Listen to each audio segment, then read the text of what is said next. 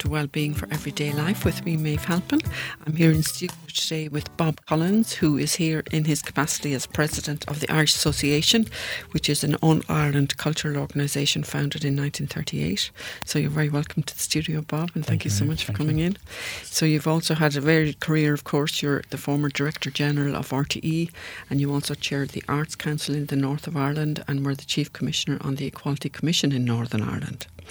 So maybe we'll start with the Irish Association, because it's something I hadn't heard about actually until quite recently, and it sounds like a fascinating organisation. So maybe you can tell us a bit about what its full title is for a start and how it originated in 1938. Well, thank you for the opportunity to be part of your schedule. Its formal title is the Irish Association for Cultural, Economic and Social Relations. And it tries to do what it says on the tin in the work that we do. As you say, it was established in 1938 in unpromising times for relations within and between the jurisdictions. And it arose from a realisation that the quality of relationships between the two communities in Northern Ireland, between Roman Catholics and Protestants, were, to put it mildly, not good, and didn't show a great deal of sign of improving at that stage. And there was a degree of hostility that needed to be addressed in some way. And strange though it may seem, particularly from the perspective of this side of the island, the impetus for its establishment came from the Protestant community, from Major General Montgomery and Viscount Charlemont. Charlemont had been the first Minister for Education in the Northern Ireland government in the 1920s, and a very liberal-minded individual he was in that role. And with a group of fellow citizens drawn from across the communities, they established this association to seek to find ways to bring people together, to identify things that were held in common, to look at ways in which some attempt might be made to bridge the gulf, the divide that existed and that was growing at that time for all manner of reasons.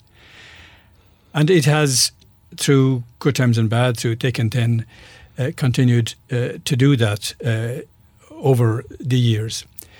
And clearly, in difficult days, during the days of violence, there was probably more focus on its work, as there was in a lot of the north-south efforts. A lot of cross-community efforts had a sharper focus, because people were looking in a very particular way at what was happening in Northern Ireland in those times. That was in the 70s.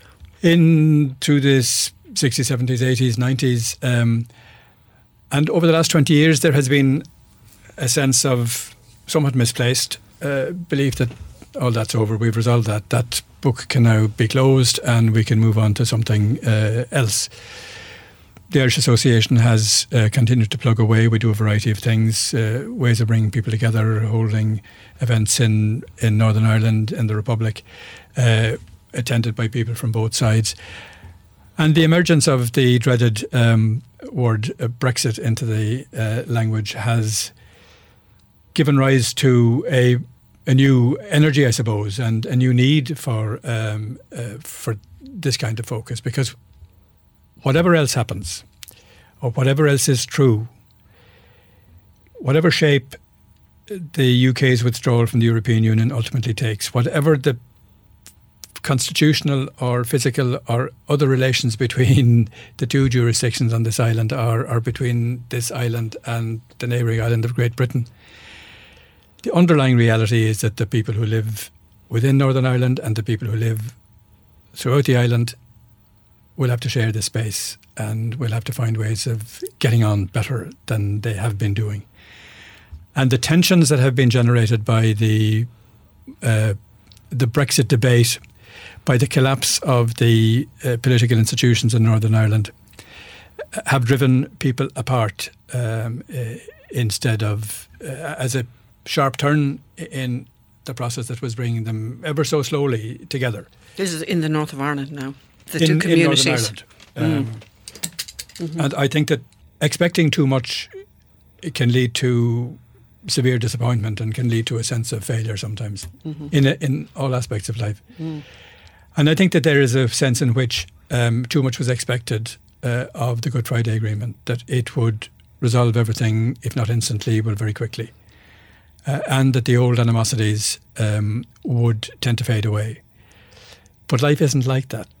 And in circumstances where people who feel separate identities, who feel separate nationalities, who have long traditions of separateness and difference, and where difference is perceived as threatening and challenging, it takes longer than one generation to resolve that. These tensions have been about for hundreds of years. They were obviously exacerbated and accelerated because of the violence.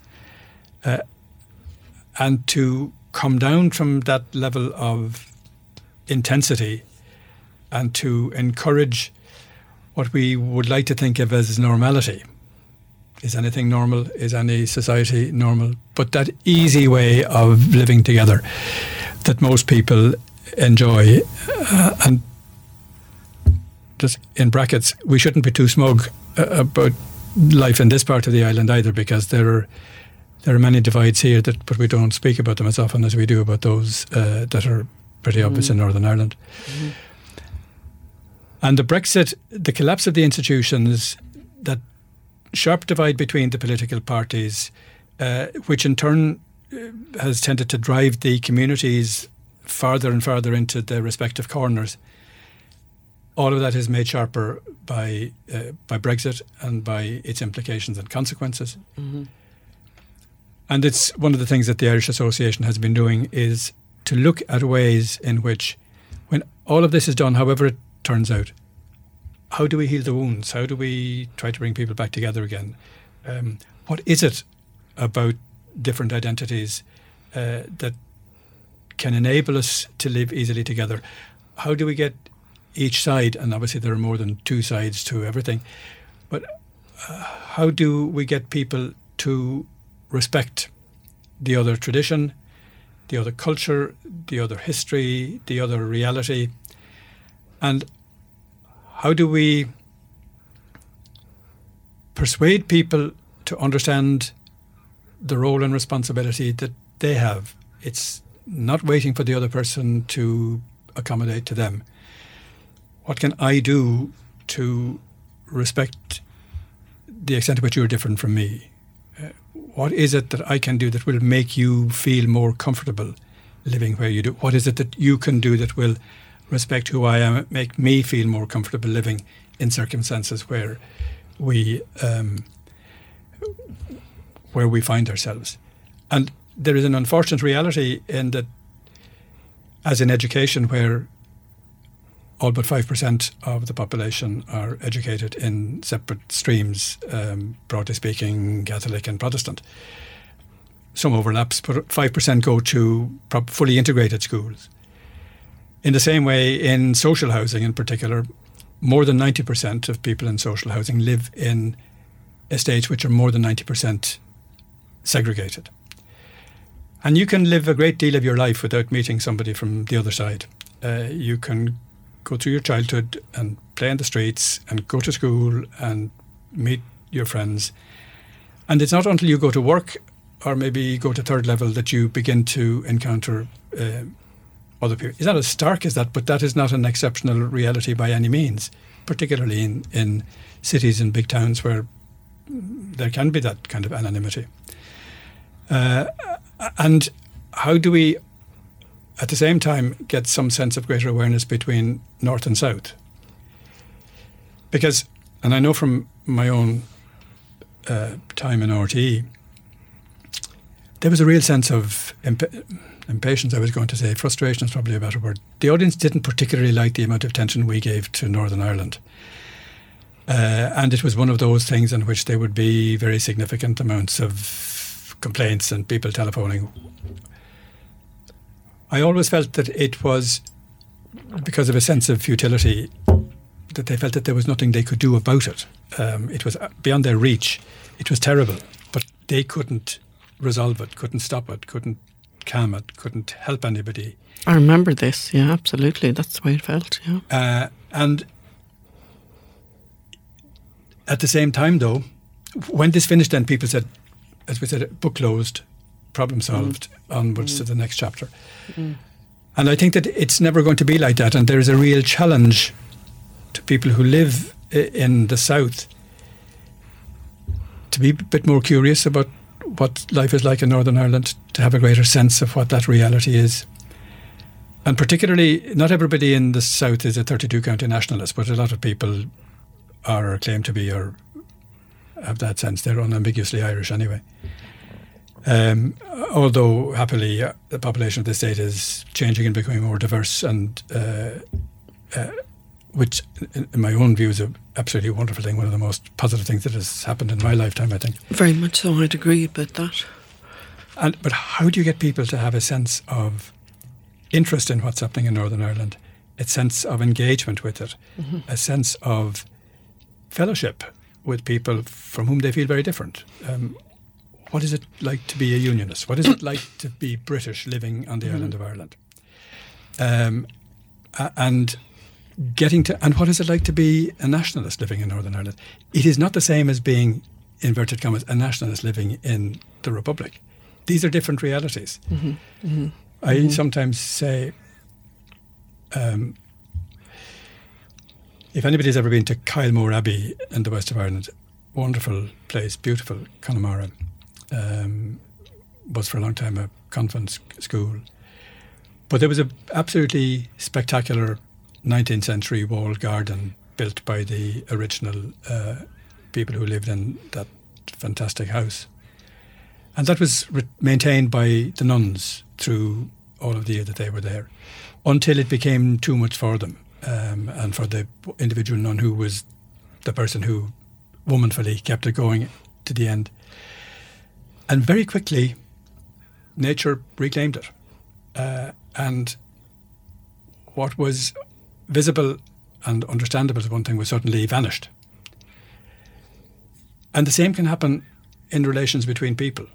And in the almost 100 years since these two parts of the island have moved in their different directions, although still situated on the same piece of ground, it becomes unrecognisable in many respects. And it's a bit like the garden. A huge amount of work has been done in Kylemore Abbey to restore these gardens, and a huge amount of work needs to be done in Northern Ireland and in the Republic to restore that awareness of each other.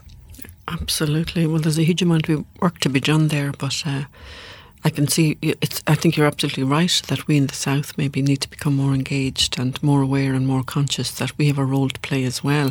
And the Irish Association has been doing this since 1938. So people can go online and find it's Irish Association. They can. The Irish Association. Google it and they will find it, and they will see some of the. It's possible to become a member of it. You can. All that information is there on the website, and there's a modest membership fee, but a lot of the events don't have any cost attached. We had a conference in Dublin last month on religion, and it's linked to identity, and we will have a significant conference in Belfast in November on living together, revisiting identity and belonging, just looking at the way in which that operates. Okay, fantastic. I'm here talking to Bob Collins about the Irish Association, and we'll go now to your first piece of music, which is Mairead Ní Dhomhnaill, Spanish Lady.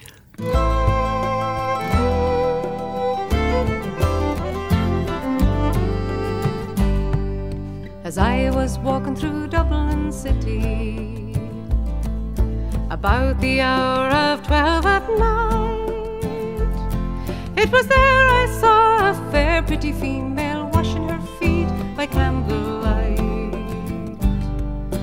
First she washed them, then she dried them over a fire of ambry coals, and in all my life I never did see a maid so neat the souls. She had 20, 18, 16, 14, 12, 10, 8, 6, 4, 2, 9. She had 19, 17, 15, 13, 11, 9, 7, 5, 3, and 1. I stopped to look, but the watchman passed. Says, see, young fella, now the night is late, and along with your home or I will wrestle you straight away to the Bridewell gate. I got a look from the Spanish lady, hot as a fire of Ambry coals, and in all my life I never did see a maid so neat about the soles. She had 20, 18, 16, 14, 12, 10, 8, 6, 4, 2, 9. She had 19, 17, 15, 13, 11, 9, 7, 5, 3, and 1. As I walked back through Dublin city, as the dawn of day was on, oh, whom should I spy but the Spanish lady when I was weary, hand, foot, soul. She had a heart so filled with loving, and her love she longed to share. And in all my life I never did meet a maid who had so much to spare. She had 20, 18, 16, 14, 12, 10, 8, 6, 4, 2, 9. She had 19, 17, 15, 13, 11, 9, 7, 5, 3, and 1. I have wandered north and I've wandered south, by Stony Batter and Patrick's Close, and up and around by the Gloucester Diamond Park, by Napper Tandy's house. But old age has laid her hand upon me, cold as a fire of ashy coals, and gone is the lovely Spanish lady, neat and sweet about the soles. Round and around goes the wheel of fortune, where a dress now wearies me. Oh, fair young maids are so deceiving, sad experience teaches me. She had 20, 18, 16, 14, 12, 10, 8, 6, 4, 2, 9. She had 19, 17, 15, 13, 11, 9, 7, 5, 3, and 1. Everything's fine on 93.9 Dublin South FM. Oh, will you look at them go? I wish I had their energy. They're good for the soul, though, aren't they? I can't imagine life without Lucky. But he might outlive me yet. Oh, well, take my advice and sign up for a Dogs Trust Canine Care card. It's completely free, and it's given me such peace of mind since I did. What's that? Well, it's simple, really. It means if you pass away before Lucky, Dogs Trust will take him in and give him the care and love he needs until they match him with the perfect forever home. That sounds terrific. How much did you say it costs? It doesn't cost a cent. Great. How do I sign up? Just text CARE to 50100 and they'll call you with more information. Or you can go to dogstrust.ie. Well, that's wonderful advice. I'll do that right away. Here, Lucky. Good boy.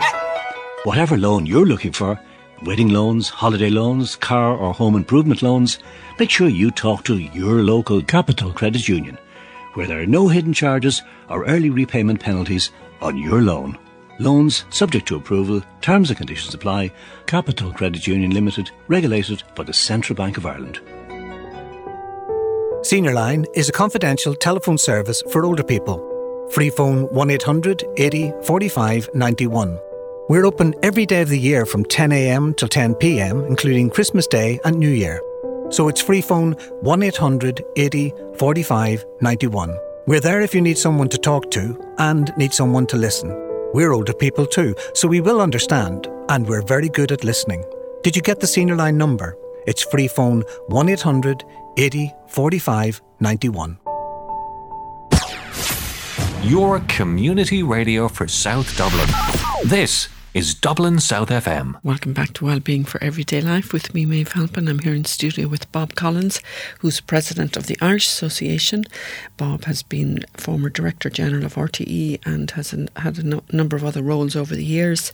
But we're here today talking about the Irish Association, which was founded in 1938, a cross-border All-Ireland cultural organisation to promote dialogue, I presume, and contact between all the different traditions, north and south. Putting harmony and dialogue in the place of enmity and passion, I suppose, as the founders put it. Excellent.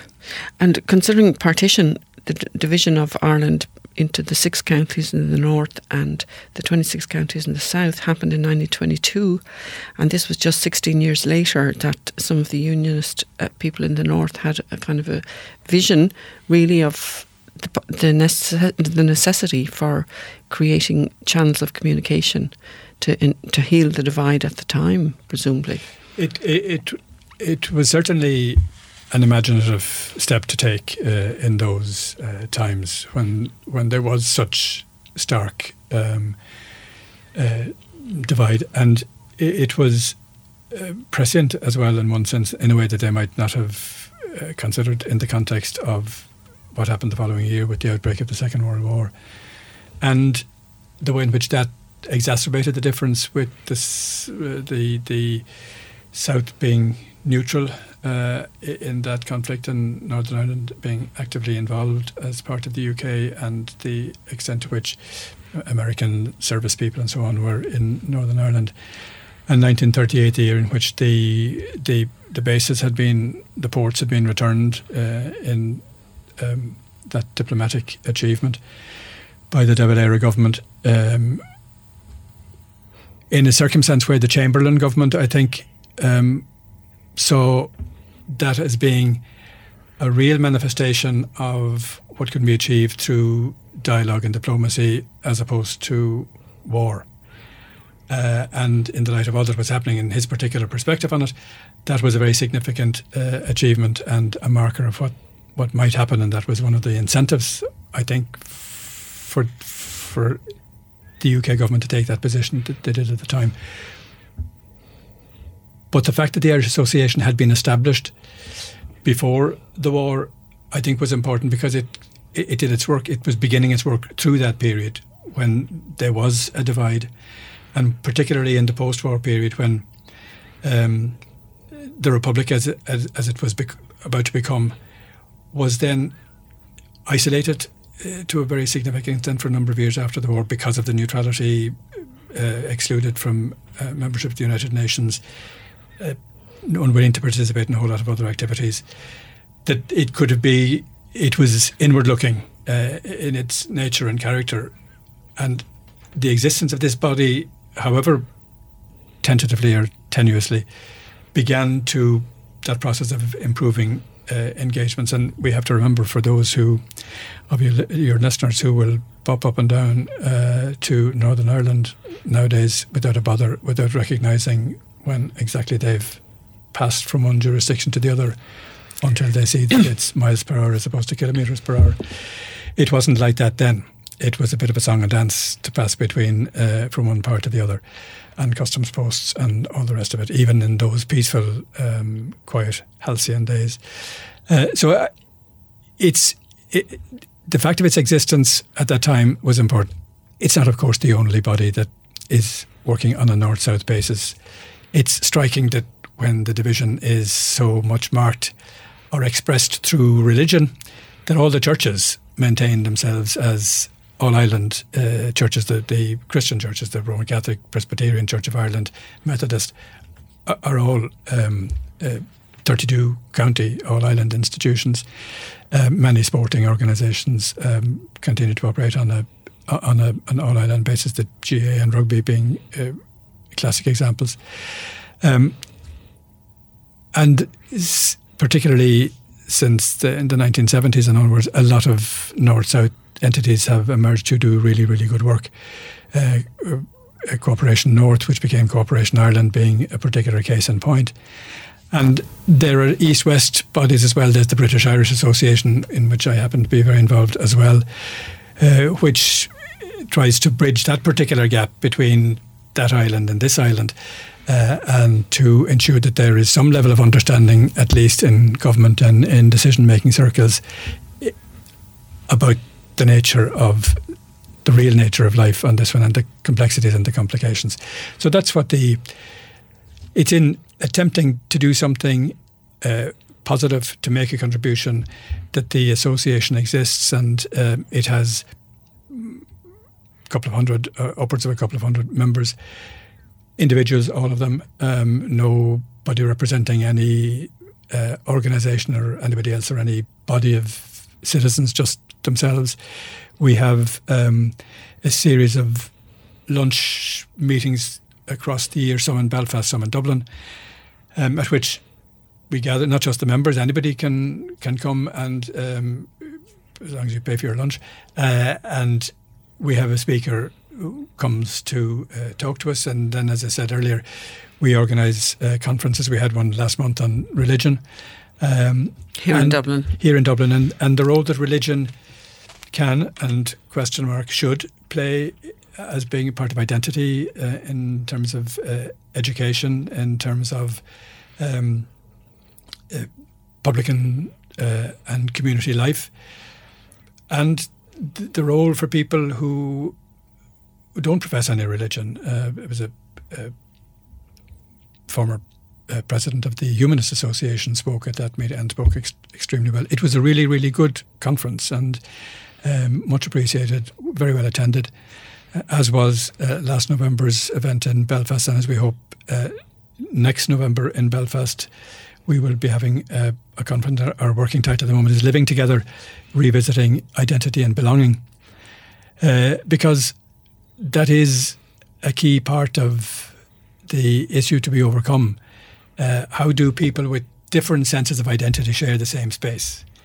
And we are fated to share the same space. We're not all going to vanish from the island. And whatever happens in the future, the people who live together in Northern Ireland will continue to live together in Northern Ireland. And how can that be made easier? And what ways are open to encouraging people? And how can, as I said, how can we in this part of the island learn to know more, learn to care more, learn to be more involved with what's happening in the other jurisdictions, so that we have a better sense of the people with whom we share this place, in the same way as we have that same sense of responsibility, I would think, to get to know more about the people who have come more recently to live in this place.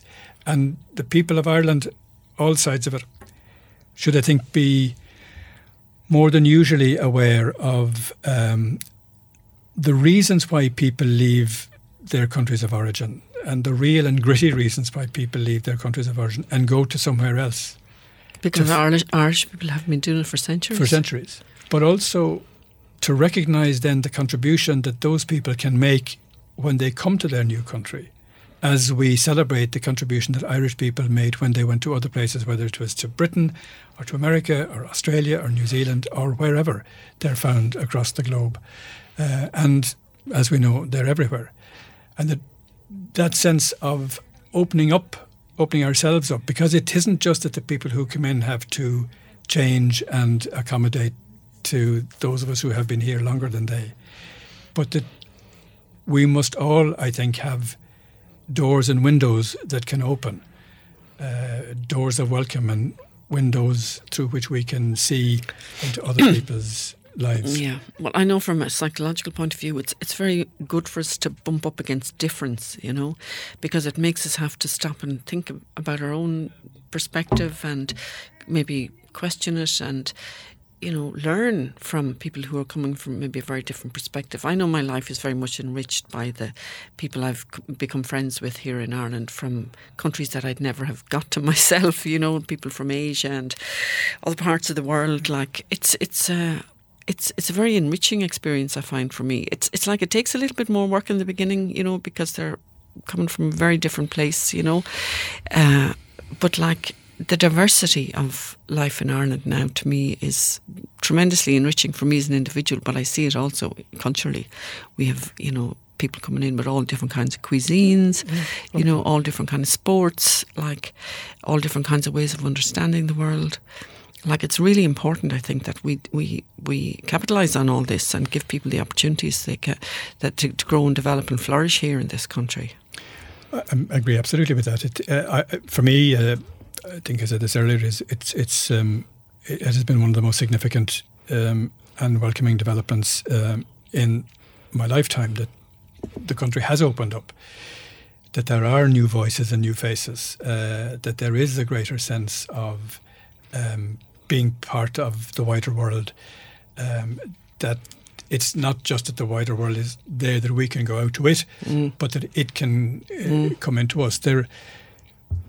I often wondered when I was in Northern Ireland, and not just there but everywhere, is there something hardwired in human beings to resist difference because it's perceived as a threat from somewhere in the dim and distant part of our evolutionary development? But difference and diversity, as you've said, can be profoundly enriching, and difference does not necessarily bring with it division. We impose division, but it is not. Division is not a part of being different. It's not a necessary consequence of being different or being diverse. No. And it's, and in a whole variety of ways, we should know that there are divisions in terms of class. There are divisions in terms of settled and traveller. There are divisions. Gender. Between, I'm just about to say it. We know, or we should know, from time immemorial, just how successfully we have excluded women from active participation in so many aspects of life until comparatively recently. And that process is not over. It has scarcely begun. I agree. Well, I think there is something in us that can feel threatened by difference, but at the same time there's an equal and opposite push towards moving forward and moving out and exploring the new. You know, that's the whole history of human development. Ever since we left Africa, we've colonised the whole entire world, you know, and there has been movement of peoples across borders and across continents, like since we evolved. So that is really a really powerful part of our capacity, I think. You know, now we've gone to the moon and we're gone to Mars, and you know, we want to push out into the unknown as well and find what's out there, even though it is scary. So like, that's a very powerful drive within humans. But I think, Bob, though, that like we're talking, like, a lot of Irish people have travelled abroad, of course. Most people have been abroad on holidays. There is this sense of the kind of global village, in a way, that, you know, we're all the same humans at the end of the day on the planet, you know.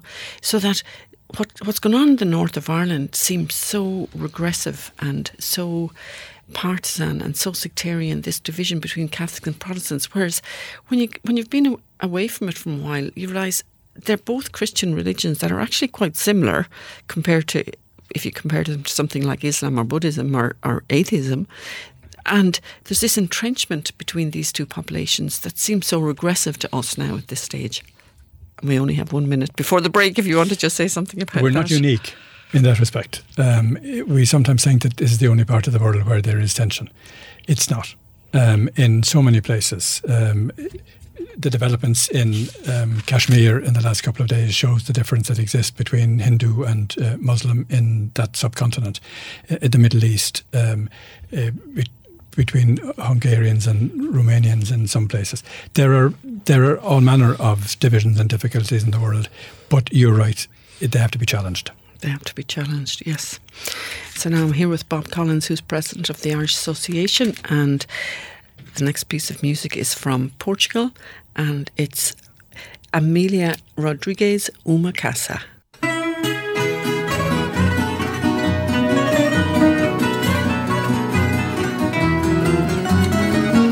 Uma casa portuguesa fica bem, pão e vinho sobre a mesa. E se à porta humildemente bate alguém, senta-se à mesa com a gente. Fica bem esta franqueza, fica bem, que o povo nunca desmente. A alegria da pobreza está nesta grande riqueza de dar e ficar contente.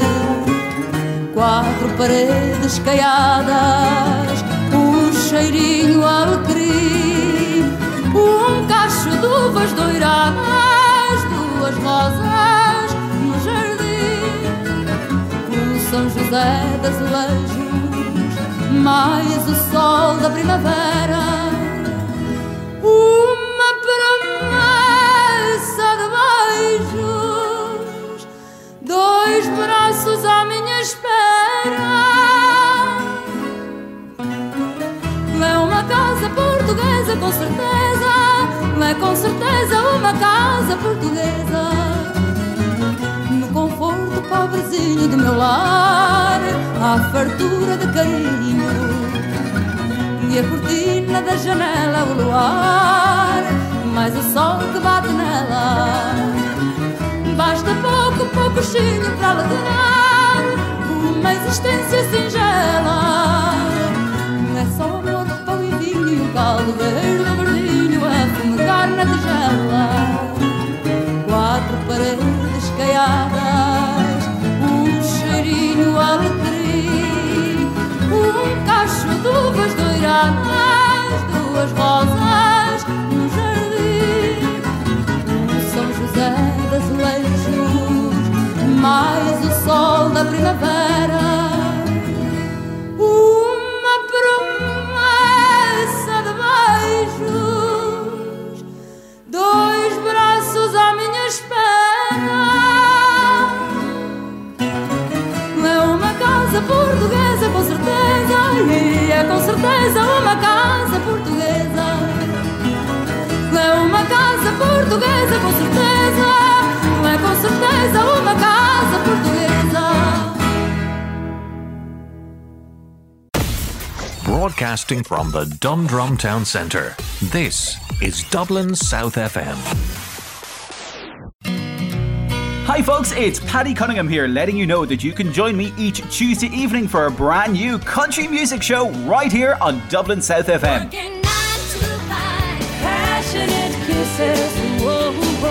Each Tuesday from 8 p.m, Country Roads is going to bring you the best in Irish and American country music, looking at that week's country chart and a featured artist. So why not join me each Tuesday evening from 8 p.m. right here on Dublin South FM for Country Roads.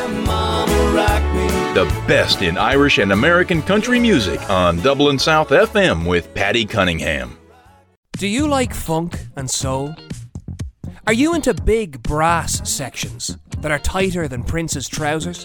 Do you like bass lines that are so filthy that they should be put in the kitchen sink and washed with the dishes? Then tune into Bowl of Soul with me, Pádraig Dooney, every Tuesday night at 7 p.m, only on Dublin South 93.9 FM. There'll be funk, soul, and a nice bit of good-natured, wholesome crack thrown in for good measure. That's Bowl of Soul, every Tuesday at 7 p.m, only on Dublin South 93.9 FM. 8 o'clock Saturday nights on Dublin South 93.9 FM means Pop Gear with me, legendary drag queen Veda, and me, Ian. Ian, my straight mate Ian. It's a show for people who think that the coolest thing about a car is a car radio. We love classic pop, so if you love classic pop, join us every Saturday night at 8 o'clock on 93.9 Dublin South FM. FM? I'm so FM.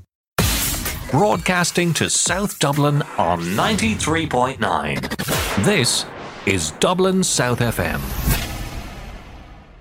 Welcome back to Wellbeing for Everyday Life with me, Maeve Halpin. I'm here in studio with Bob Collins, who's president of the Irish Association, an all-Ireland cultural organisation that was initiated in 1938 to create dialogue and communication throughout the island and between the different communities in the island. And anybody can become a member of this organisation, Bob, isn't that right? It costs about 20 quid a year or something. It's a nominal kind of fee. And then you will be able to attend the events, the lunches and the conferences and so on. Yeah. But of course they're open to the general public anyway as well. So people can find them online at it's irishassociation.ie, is it? Oh, okay. I think. .org maybe, yes, .org.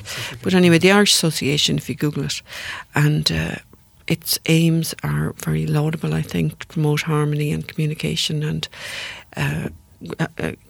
cooperation between people from different traditions and different backgrounds, which never did we need it more with our Brexit coming down the tracks, I guess. And the fact that the Stormont is not sitting, isn't that for quite a while now? And in fact, Westminster passed laws to change the situation in relation to abortion and gay marriage in the north of Ireland recently, did it not? They did, and it is, they set a time limit that unless the institutions, the Assembly and the Executive are re-established by a specified date in October, then that would take effect. The law would be determined from Westminster. So that was kind of to give them a fright and to say, look, we're going to take the reins here if you guys don't get it together. I think it was designed to nod towards the fact that these decisions should properly be taken within Northern Ireland. But in the absence of the Executive and the Assembly, which would normally make those laws, the decision to change those laws, that if they weren't back by a certain date so that they could take their democratic decision, well, then Westminster would impose that decision from the centre. It's disliked by a whole lot of people for a variety of reasons. One, because the fact that Westminster made the decision is disliked. One, because this is Westminster elbowing in where the local assembly should be taking decisions if it were functioning. And secondly, there are some who dislike it because they would prefer that decision to be taken because it might be a different decision that would be taken. It will be interesting to see what happens. I mean, I think that the Northern Ireland is more conservative than the rest of Ireland or the rest of the UK, and in that sense, I don't know that there would be a majority in the Assembly in favour of changing the law in relation to abortion. There may be in relation to marriage equality. Both of those have been voted down in the past, but we will have to look at that space and see what happens over the coming months. Okay, can you tell me in a nutshell why Stormont isn't sitting? Why the Executive and the Assembly aren't sitting? This will be a very big nut if it fits into this nutshell. Have a go. Because there are very divided views. I mean, there are different opinions as to what the reason is. Essentially, the technical reason that the Executive collapsed was that then Deputy First Minister Martin McGuinness resigned, and when the Deputy First Minister resigns, the First Minister falls as well, and vice versa, because they are co-equal positions. And attempts were made to revive it. There was an election, but they couldn't come together. They couldn't reach agreement. They almost reached agreement in last year, 2018, but it fell apart, mainly that stage because the DUP, I think, the party couldn't accept what the negotiators had agreed to. The initial failure or reason was principally because of the conditions that Sinn Féin set. And these two parties have been jostling with each other ever since. And in the current talks, all of the parties are involved. And I think that the three smaller parties, the Ulster Unionists, the SDLP and the Alliance Party, are being more active and are allowed to be more active and involved in attempting to shape a new future.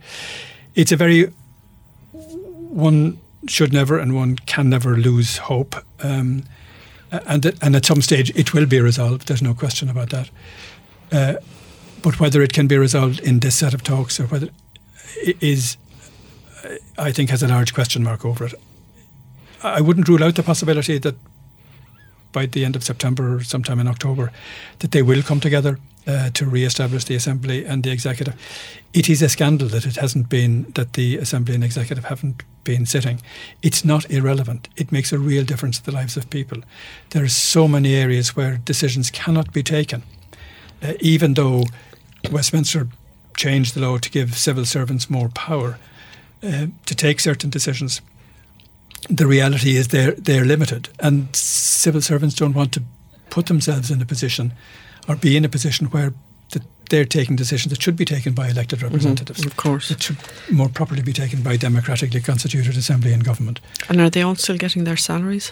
No, they're not. Their salaries were very substantially reduced. They're doing a lot of work on behalf of their constituents in the normal way. They're engaging with people. They're providing the kind of advice and assistance that elected representatives usually do.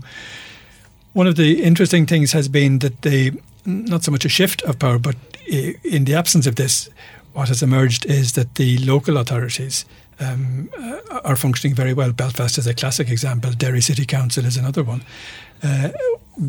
Belfast is the biggest of the local authorities, and it is working very effectively. And the parties within it are managing to do things on a joint basis in a very commendable and very productive and very positive way, so that life can go on, and life does go on. And the real danger is that people, when this hasn't been there for 2.5 years, these democratic processes, and democracy is important. Elected representatives have a really important role to play. People are very cynical these days about politics, and about which is dangerous. But one of the real dangers in Northern Ireland is that people look beyond the political process. They look beyond the Good Friday Agreement. They ignore the fact that was such a complex, detailed, subtle, imaginative, carefully negotiated, hard-battled negotiations on all sides. And they look beyond that as if there is some easy solution that nobody has thought of it. There isn't. The Good Friday Agreement is in many respects the ideal solution. It's not perfect, because the perfect is never available this side of the grave, I'm afraid. And that's one of the dangers for me, is that what was achieved, what was brought together very painstakingly, and what has been shown to work would be set aside, and that people would think that there was an easier and better way. There isn't. Well, I know, certainly for someone like me, born in the 1960s, who grew up with this horror and news on a regular basis in the north of Ireland, the Good Friday Agreement was such an extraordinary achievement, such a milestone.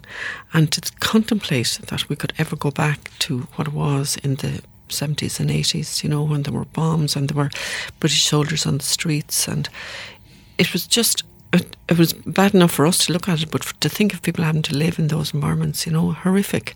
So I definitely think people shouldn't lightly throw away anything that came with the Good Friday Agreement. No, there is a real responsibility in political parties to reach agreements, and the idea of, I think, of having rigid preconditions: unless X happens, I won't do Y, it doesn't make sense in normal life, and it doesn't make sense in democratic life. And I think that the sooner that the parties are able to, and it will not be difficult, because they are they're very different. They're sharply different. They have different views of the world. They have different aspirations. They have different objectives. They have a different sense of the past. They have a different view of why we are where we are. They have a very different view of what they would like to see in the future. So I don't minimise the problems that they have, but that is the challenge for them, and that is the responsibility they have as elected representatives, because the price of failure is too high. It's too high. But for the Good Friday Agreement, we had support from America, didn't we? We had George Mitchell, who came in as a broker or as a negotiator. Wasn't that true? And apparently he was quite brilliant as well. Well, there's no doubt that the engagement of the European Union and the fact that Ireland and the UK were members of the European Union was had a powerful impact on the relations between these two states. It is very easy to forget how cold, how frosty, how underdeveloped, how tense, how distant those relations were, until when I say comparatively recently, say the 1970s, it's only 40-something years ago. But in the span of history, that's a drop. The joint membership of the two states in the European Union was crucial, and the assistance of the EU's institutions. And without question, the engagement of the United States, beginning very tentatively with Jimmy Carter, then a little bit more with Reagan, and flowering under Clinton's presidency, excuse me, when that was hugely influential and powerful. And George Mitchell's role in chairing the negotiations that led to the Good Friday Agreement and subsequently on the issue of decommissioning, they were absolutely vitally important. And I think that it also allowed people to look upwards a bit, because I've always felt Northern Ireland, the horizon is at the skirting board. And you need to elevate the gaze to look beyond and see it. It's a good way to describe it. It's a good way to describe it. And unfortunately, we can't really look to America for any diplomacy really these days, can we? Well, I think America's taking a different position in the world on a whole lot of things, but also I think that some of these issues have to be resolved within these islands, between the parties in Northern Ireland in particular and with the two governments. And there was a sense, I think, that the UK government stood back a little bit, maybe thought that Northern Ireland should be weaned off the support of Mother in Westminster. But that was a risky proposition to begin with, because this is not people being willful, I think. This is simply a reflection of the enormity of the challenge of overcoming the accumulated weight of problems from the past. The real division, too much history and too little geography in one sense. Getting people, as I said earlier, of different sense of identity, different traditions, different views of the future, different aspirations for the future, to find ways of living together, particularly after 30 years of violence. And with an undercurrent of violence still at a very, very low level, but still going on. And the murder of Lyra McKee brought it back very much, and the previous month or so before that, when the car bomb exploded in Derry City, and the risk that any of these things could spark something widespread. Nobody wants to go back to what we are called the bad old days, but it's very easy to dislocate community life. It's very easy, and it takes a huge amount of work to put it back together again. It takes a great deal of work to avoid. It takes a great deal of. Sorry, I didn't wish to interrupt you. It takes a great deal of work to avoid that kind of dislocation. But undoubtedly, then, if it happens, it takes an even greater amount of work to re-establish and to start at square one and rebuild trust. And political generosity is not in plentiful supply as a rule anywhere. It is a very fragile flower altogether in Northern Ireland. Absolutely. So, and the Irish Association seems to be doing Trojan work here in terms of keeping the channels of communication open in all directions. Well, it makes its modest contribution to this, I think, and lots of people do, and I don't want to make any exaggerated claims for what we try to do. But it is important that people engage, and it is important that there is support for people who engage. I mean, support from people, and that they encourage that process of coming together. And in all of this, one wouldn't want your listeners to go away with the impression that there isn't a great deal of this, that there aren't a lot of people who are involved.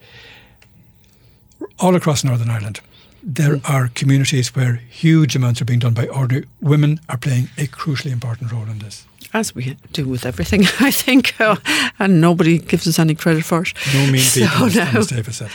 So now I've been talking here to Bob Collins, who's president of the Irish Association and All Ireland Cultural Organisation, open to everybody to join, doing fantastic work. You'll find it online at theirishAssociation.org. So thank you so much for coming into the programme, Bob. Thank you, I'm delighted to be here. My last piece of music is Chilan by Maria Tanas.